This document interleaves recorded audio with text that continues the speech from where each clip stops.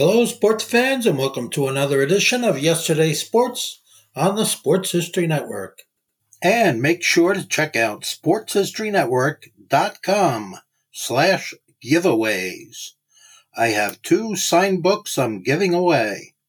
One is titled No Nonsense Old School Weight Training, and the other is Reliving 1970s Old School Football.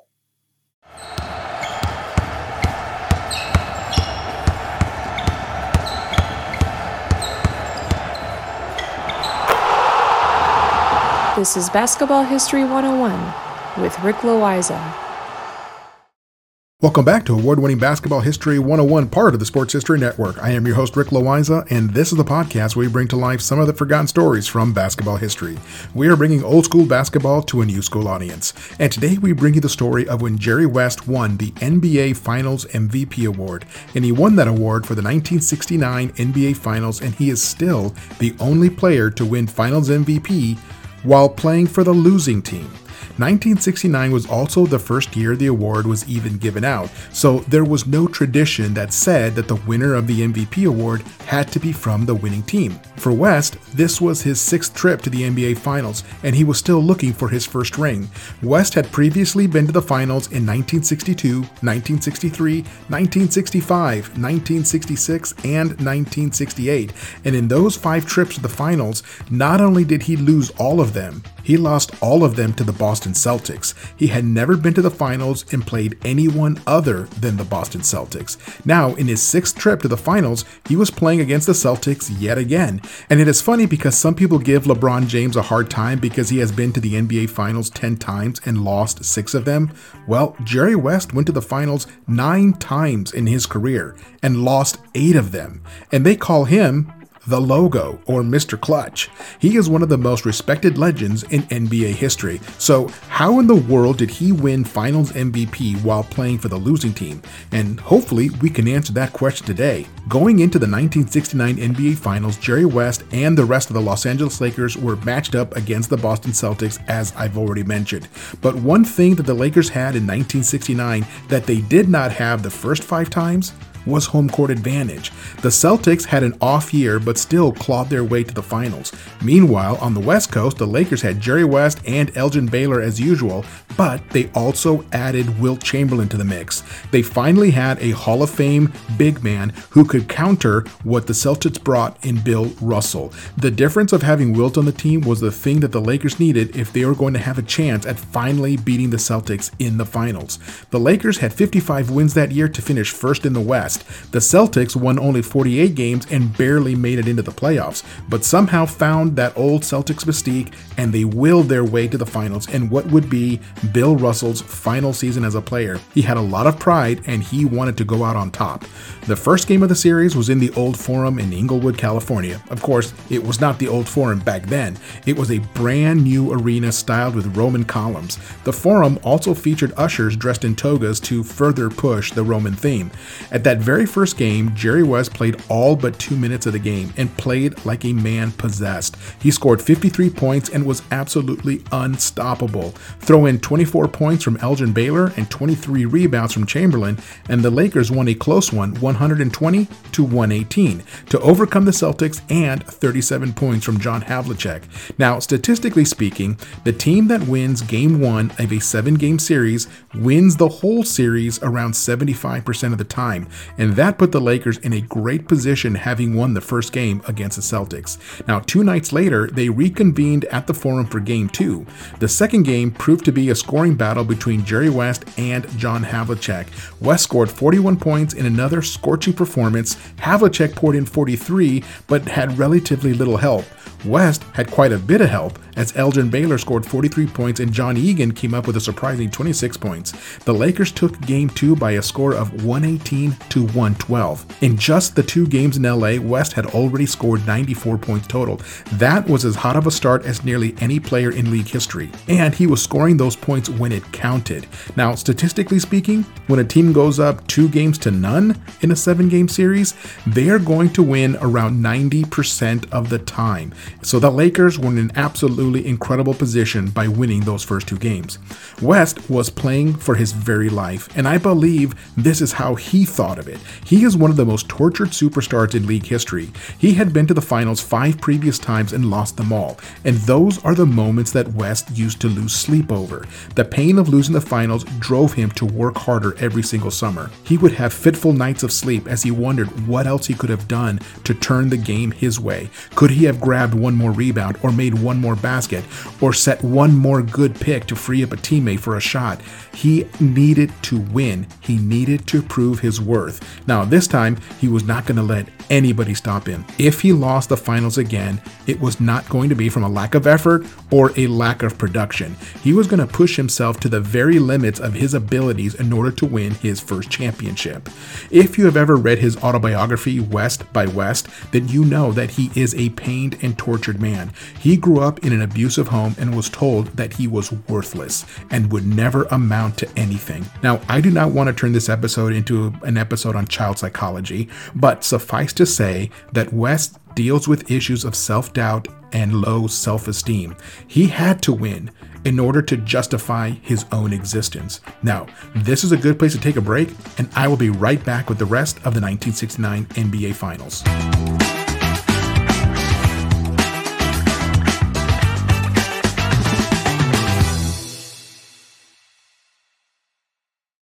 This podcast is part of the Sports History Network, your headquarters for the yesteryear of your favorite sport. You can learn more at sportshistorynetwork.com. At the Sports History Network, we're all about sports yesteryear, and so we're so pleased to introduce you to Row One, an online memorabilia gallery and shop that brings your sports history to life anywhere. The Row One gallery includes over 5,200 gorgeously reproduced prints of team posters, game program covers, game tickets, advertisements, and more in baseball, pro and college football, pro and college basketball, and more. And any gallery item may be printed in a variety of sizes on wood, metal, canvas, acrylic, or poster paper. And in Row One shop, check out the thousands more of unique items with the retro and historical designs dating back to 1876, including t-shirts, long sleeve shirts, phone cases, mugs, blankets, pillows, towels, and even shower curtains. Go to sportshistorynetwork.com, ROW1, for access to the full Row One catalog and for gallery prints and gift items, plus get a 15% discount off all prints on the Row One Pictorium Gallery with coupon code SHN15. Follow the link on the show notes. We here at the Sports History Network proudly partner with 26 podcasts, all revolving around the history of sports. But did you know that many of our hosts were sports history authors way before they started their shows? It's true. We've got Joe Ziemba, host of When Football Was Football, Joe Zagurski, host of Pro Football in the 1970s, Mark Morthier, host of Yesterday's Sports, Tommy Phillips, host of Lombardi Memories, and Scott Adamson, co-host of From the 55-Yard Line. All these authors have many books for you to choose from. To check them out, go to our website at sportshistorynetwork.com/sportshistorybooks. Pick up your copy today. Soundtrack provided by Kevin MacLeod of filmmusic.io. Welcome back to the show, and let us continue with the story of Jerry West and the 1969 NBA Finals. Game 3 shifted the series back to the Boston Garden. In that game, West had a slow start and never quite found his rhythm. He only scored 24 points to lead the Lakers. Meanwhile, the Celtics had a very balanced attack, with Havlicek scoring 34 points to lead all 5 starters in double-figure scoring. The Celtics took Game 3 by a score of 111-105. Now, so far, the home team has won all 3 games of the series, and a couple of nights later, they got set to play Game 4 in Boston again. Now, this came down to the wire, and the results of Game 4 had a huge impact on the entire series.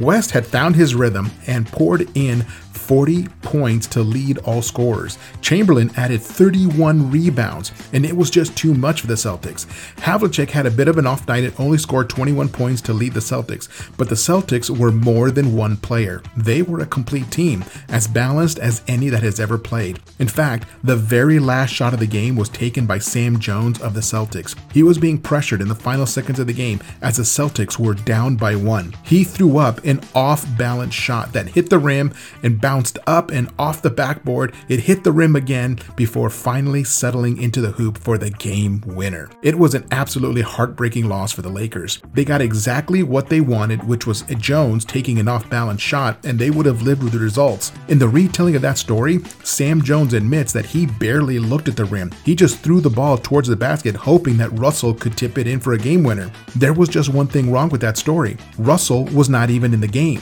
As the player coach, Bill Russell had subbed himself out of the game to put an extra shooter on the floor for that last second play. If Jones' shot had missed, there was no Celtic anywhere close enough to tip it in.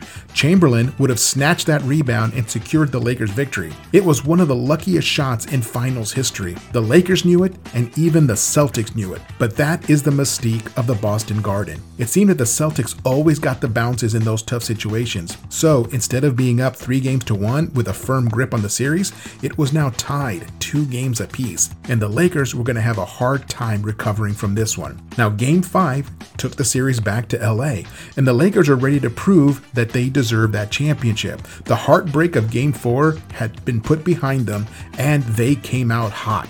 West scored 39 points, and Chamberlain pulled down 31 rebounds, and it was just too much for the Celtics, who got 25 points for Sam Jones. The Lakers won that game 117-104, which was a blowout by the standards of the rest of the series. Jerry West now had 197 points in just 5 games. He was having an out-of-body experience and having the series of his life. This was everything he had prepared for ever since he was a little kid.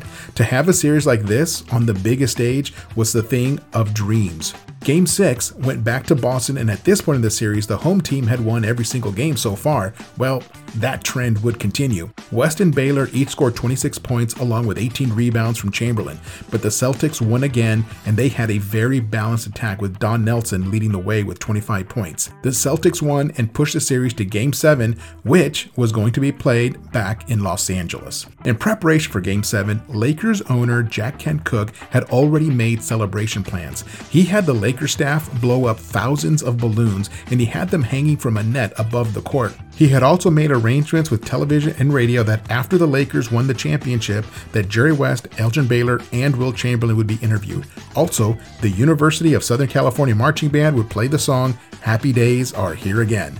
The Celtics got a hold of a copy of these plans, and Bill Russell showed that copy to his teammates and let that be motivation for winning the game. Russell already knew that it would be his final basketball game. Now, nobody else knew that, but Russell would not announce his retirement until after the finals were over. In that final game, Jerry West again came out red hot. He played every second of the game and scored 42 points. He did everything he possibly could. One of the things that I had not mentioned in this entire episode is that Jerry West was also one of the best perimeter defenders in the entire league.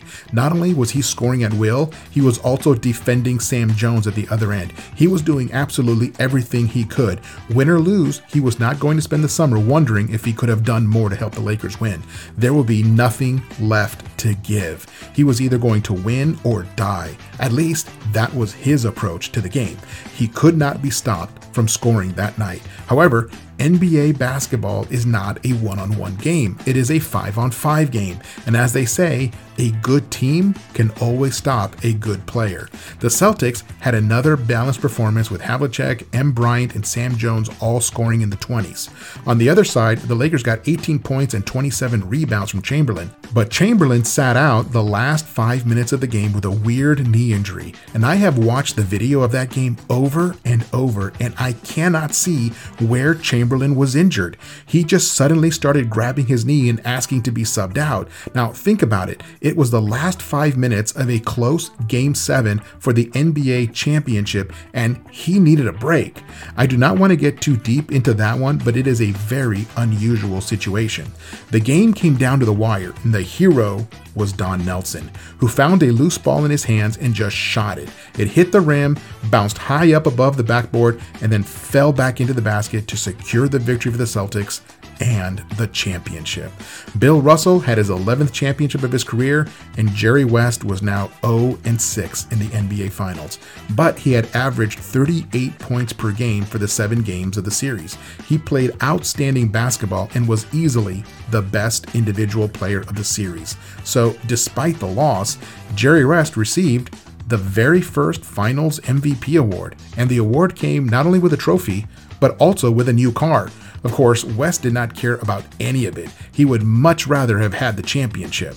Now, West would go on to the finals 3 more times, and all of those championships were against the New York Knicks, including a victory in 1972 in the NBA Finals that would be the only championship of his playing career. As an executive and as a consultant, Jerry West would win 11 more championships. He now has more rings than he has fingers. As I mentioned at the top of the episode, this is still the only time that the Finals MVP award was ever given to a player from the losing team.